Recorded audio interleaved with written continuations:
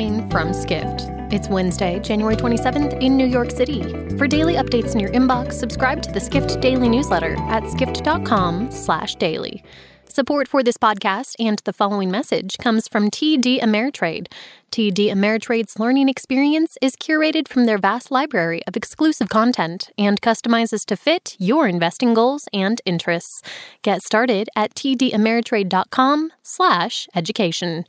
And now, here's what you need to know about the business of travel today. Americans appear eager to break out after nearly a year in their coronavirus pandemic bubbles.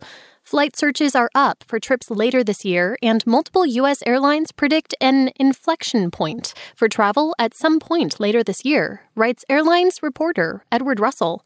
That may finally allow some carriers to raise ticket prices.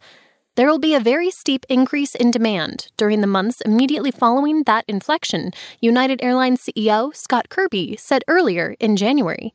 Leisure travel demand could return to as much as 85% to 90% of pre-pandemic levels at that time, he added. Numerous forecasts point to a multi-year recovery for airlines until at least 2024 for global air travel, and when demand suddenly outpaces supply, prices, or airfares, go up. Travelers have gotten a deal during the pandemic. U.S. domestic airfares fell nearly 30% to an average of $245 during the third quarter of 2020. The amount was also the lowest inflation-adjusted average quarterly airfare in 25 years. What may occur when people feel safe traveling is something akin to the spike in fares during major events such as the Super Bowl. Next, they say a caffeine kick gets the creative juices flowing. But for one company, it was a chain of coffee houses that sparked an idea. UK service department provider Stay has launched a corporate subscription program inspired by Pret a Manger, which took this route back in September. Meanwhile, Mint House, which offers business travelers apartment-style accommodations, will start a similar service in the first quarter of this year, Skift has learned.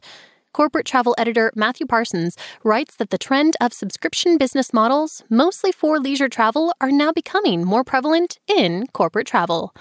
Finally, it's hard to think of a company more affected by the pandemic in both good and bad ways than Remote Year, which announced a new CEO and debuted a new website on Tuesday, writes senior travel tech editor Sean O'Neill. When Remote Year launched in 2014, working remotely was a niche concept that fewer than 1 out of 20 full-time employees had experimented with. Remote Year, which handles the logistics so that workers can hopscotch from place to place worldwide, has merely served 3,000 customers since its start. But the pandemic has prompted a global test of distributed workforces, with many companies adapting systems to make remote working commonplace. Remote Year's market appears to have scaled up dramatically. In the UK alone, the number of job postings that allowed remote working rose about 300% year over year to 80,700 in November 2020, according to the recruiter New Street Consulting Group. If there are expanded armies of remote workers, can this US-based startup help supply some of the infrastructure and services? For more travel stories, head to skift.com. To find these stories and more insight into the business of travel, subscribe to the Skift Daily newsletter at skift.com/daily.